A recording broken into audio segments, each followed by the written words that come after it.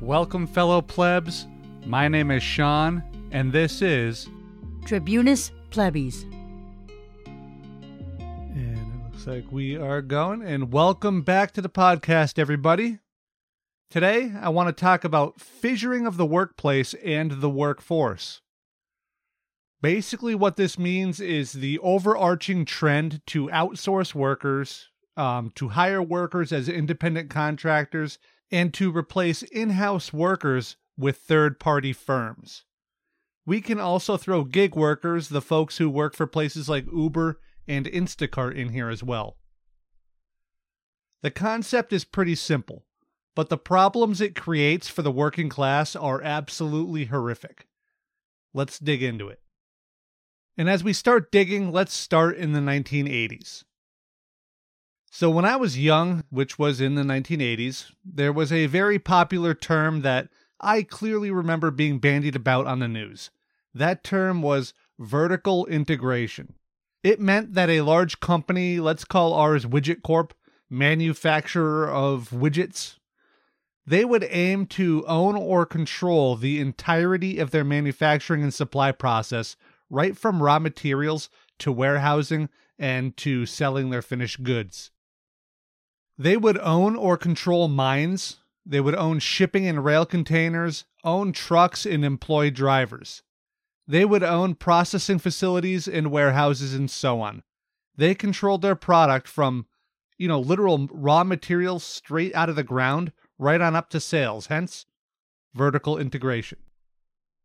The financial incentive was to efficiently and directly oversee every aspect of the process, sometimes from mining right to delivery of goods to customers. Even jobs like janitorial services, food services, security, and mailrooms were run in-house, meaning that even the lowest level employees, they all worked for Widget Corp. They were all employees. As companies began to face immense pressure, particularly from the late 1970s and onward, to become nothing more than wealth shunts to the top shareholders, C-suite dorks, and board members, they began to outsource. And they began to do this through various and numerous channels, and they got rid of as much of their costs as they possibly could. All of this pressure, and let's be honest here, greed from the C-suite and above, it caused companies to abandon the vertical integration model and to embrace their quote-unquote core competencies. Those aspects of the business that most directly brought riches to the investors and, sometimes, though not usually, even maybe helped the customers. The first things that companies jettisoned were all over the board. Some kicked payroll to a third-party service. Others rid themselves of in-house janitorial services and replaced employees in these jobs with a contract with someplace like United Payroll Services or National Janitorial Services. For other companies, the near mythical origin story location for several famous CEOs, the mailroom, was the first thing to go. And I am sure that we are all familiar with the prevalent outsourcing of the dreaded call center. So why is this all a problem? The problems with this fissuring, as David Weil, the person primarily responsible with pushing this issue to the forefront, calls it, are manifold. Wages are depressed, job security is destroyed, fewer people with company-provided insurance, and so on. As all of these wages and benefit structures collapse in favor of the lowest bid, there is further degradation of wages and benefits further downstream. Let's take janitorial services as an example here. Widget Corp has a number of employees in the janitorial department, and they are directly employed by Widget Corp. These people have steady middle-class wages, a 401k, health insurance, steady schedules, vacation time, sick days, and health insurance. These people have steady middle-class wages, 401k, steady schedules, vacation time, sick days, and health insurance. Maybe even a pension if you can believe that. But as the pressure mounts to drive stock prices higher and or pay more and more dividends to the shareholders, it is decided that the janitorial department will be shut down and outsourced. The work is then put out to bid and the lowest bid wins. The third-party company that wins the bid now employs workers on a part-time basis at minimum wage if they're lucky. Their hours are part-time, chaotic, they get no insurance, no paid vacation, no paid sick days, no retirement savings, and they are easily replaceable. Another interesting thing here is that in this situation, we have not actually lost any jobs. We probably actually have, and I'm using finger quotations here, created a few jobs. After all, if you are replacing people who worked 40 to 45 hours per week with other workers who work only 30 to avoid paying them benefits, there will almost certainly be more of the latter to get the work done. Parenthetically, this is one of the reasons why jobs created isn't always a great metric for how well off the economy or the population are. Not all jobs are created equal. Unironically, this sort of outsourcing creates its own cycle of oppression.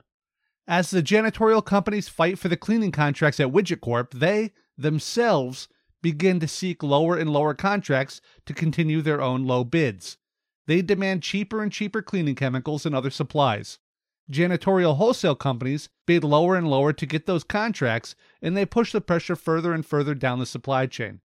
Eventually, all of the extra profits that you can possibly make are completely wrung out of the supply chain. And the only thing left that these companies can do to create more profits is to lower wages. It's to punish the employees. And eventually, inevitably, the people at the very bottom of this chain, the most vulnerable amongst us, they feel ever more pain. Layoffs and automation are the only thing left for these companies to do to compete, which, because we ignore taking care of people, just causes even more misery. Now, this next factoid contains a very salient point that I hope you will take a few minutes to think about what this means. 94% of net jobs created between 2005 and 2015 were non-traditional. They are part-time, temp agency, on-call, or employment via contract agencies like our janitorial example I just went through. Not to mention the ever-present gig jobs, places like Uber, Lyft, and Instacart. Now, I can only find a few scattered references to this trend between 2015 and now, but everything I've seen, even if it's not as solid as the 05 to 15 data, it seems to show that the trend continuing in the same direction.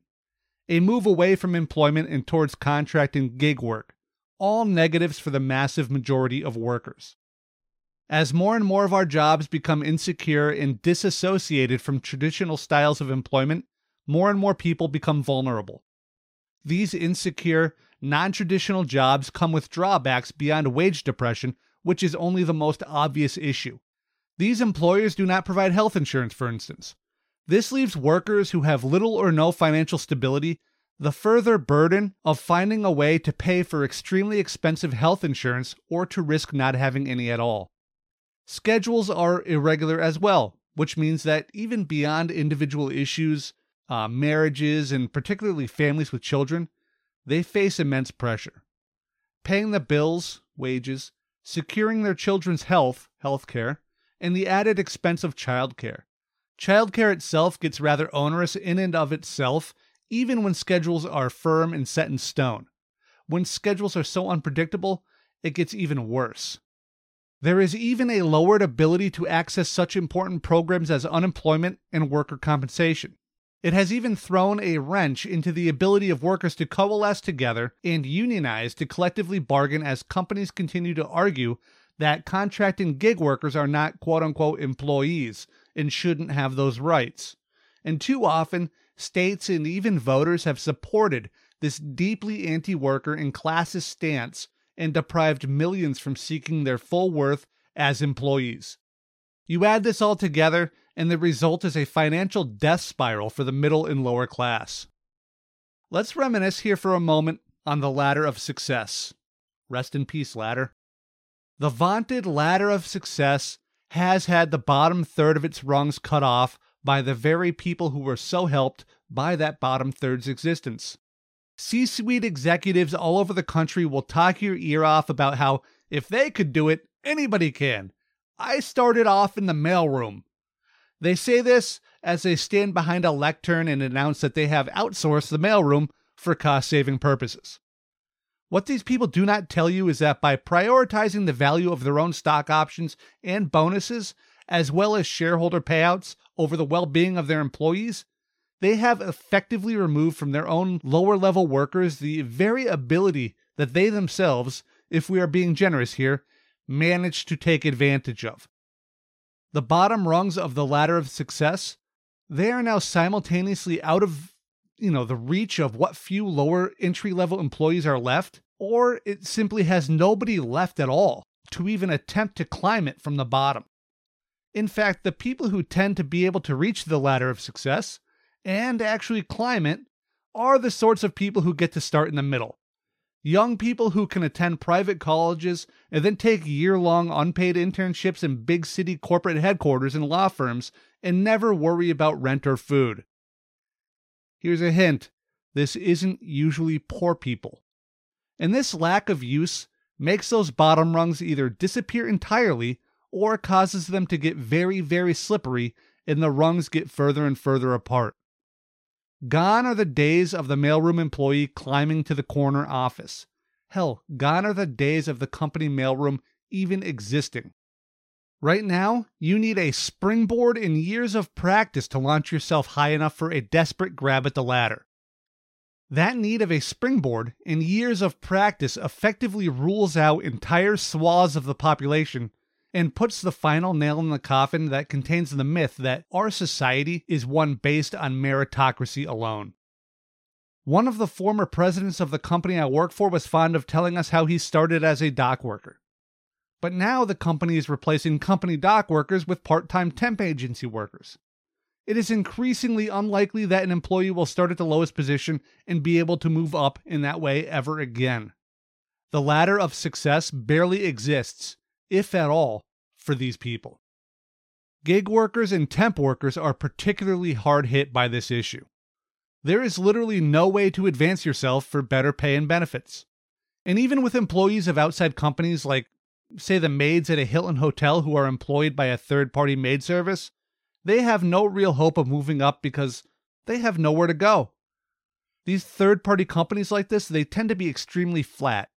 There's usually like an owner, maybe a manager, a couple supervisors, and then everybody else.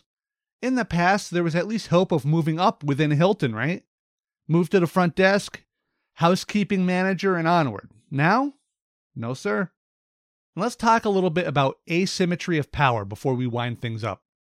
At the heart of this fissuring of work is a furthering of the asymmetry of power we find between capital and labor. The powerful firm in our example, Widget Corp, it has within its internal employee HR framework certain safeguards of equity. And I'm not saying it's complete and total equity or that the framework always does good or anything, but let's just be generous here again for this argument. So at a place like Widget Corp, employees with certain skills will be likely to make roughly the same amount of money and receive the same benefits. There will be a human resources department to handle issues like harassment and to establish set policies for dealing with everything from bereavement to vacation requests and, even promotions. Widget Corp is likely to either offer explicitly or provide through normal business operations on-the-job training. These are all benefits to the worker, for the purposes of this example at least. The ability to use established pay rates to get your own wages to an equitable level is very important. A clear outline of how many days an employee has for bereavement and, maybe a properly run system for the fair dispersal of vacation days are other good examples of the advantages that, a large firm's internal systems provides. As jobs are pushed to outside contractors, these benefits cease to exist for the employee. When Widget Corp begins outsourcing something like jobs for IT workers, two things happen.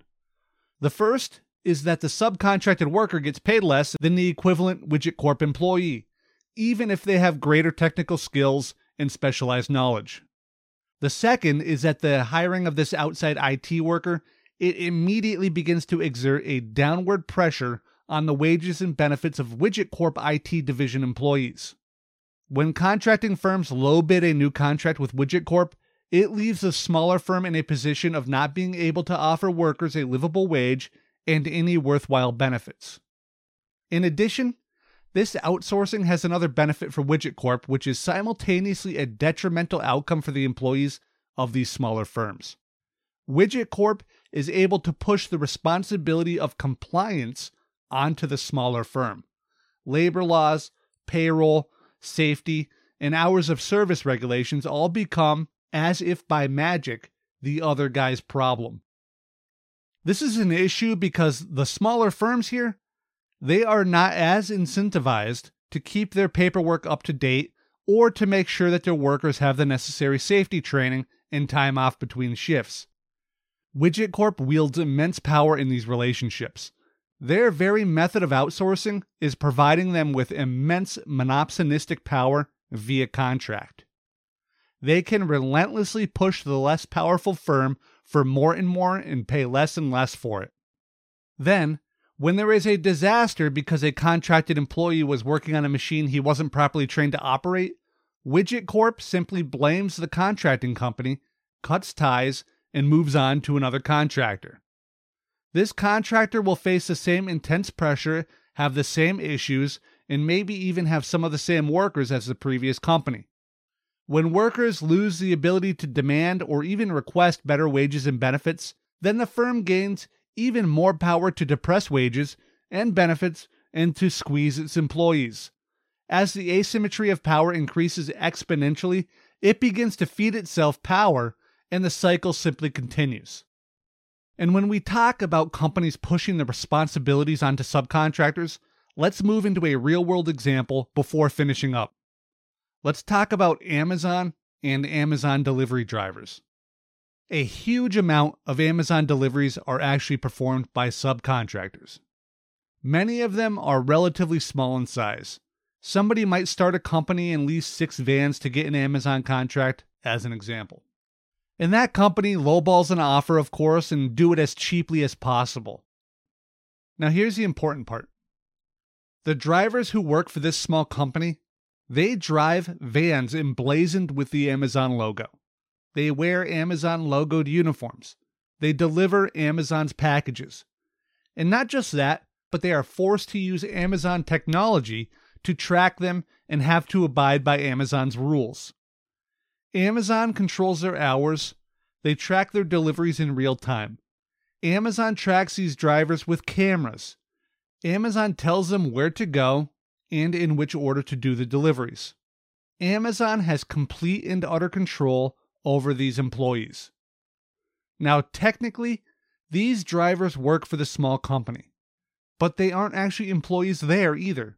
They are subcontractors, independent contractors, actually. In other words, these workers are generally considered self-employed, but in all reality, for all true intents and purposes, these drivers do, in fact, work for Amazon.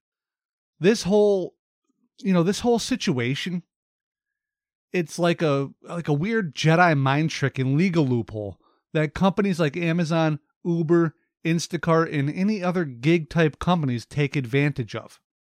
In fact, in 2020, gig companies led by Instacart and Uber, they lobbied to pass Proposition 22 in California, a law which would allow gig companies to label workers as independent contractors rather than employees, except they'd be able to do it in a very lax way. This, in turn, was an attempt to stick a knife into the neck of the fledgling gig economy union movement. In August of 2021, a judge ruled that the law was unenforceable. Now, this is a brief win for labor, but of course Uber and the rest will appeal, and we'll see how that goes, moving forward. But all the while, more and more states will begin to push their own Prop 22s aimed at destroying the very concept of calling their workers employees. So all of that stuff, everything I've talked about so far, it all adds up to what we call precarious work. Precarious work is just what it sounds like. Unstable work, which in turn is unstable income, which in turn is unstable ability to take care of ourselves and our families. And I want to take a second here to say something very, very clearly. This is all intentional.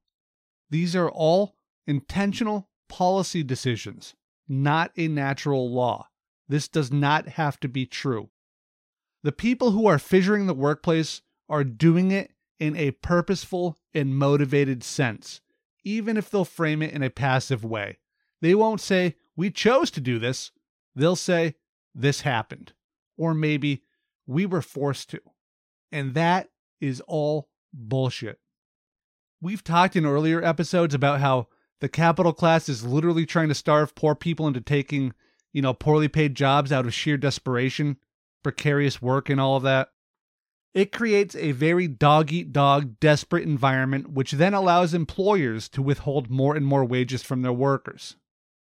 And just in case people don't believe that this is absolutely intentional, I want to play you this news clip from Fox News, where Jon Taffer talks about what we should do to people who are unemployed to get them working again.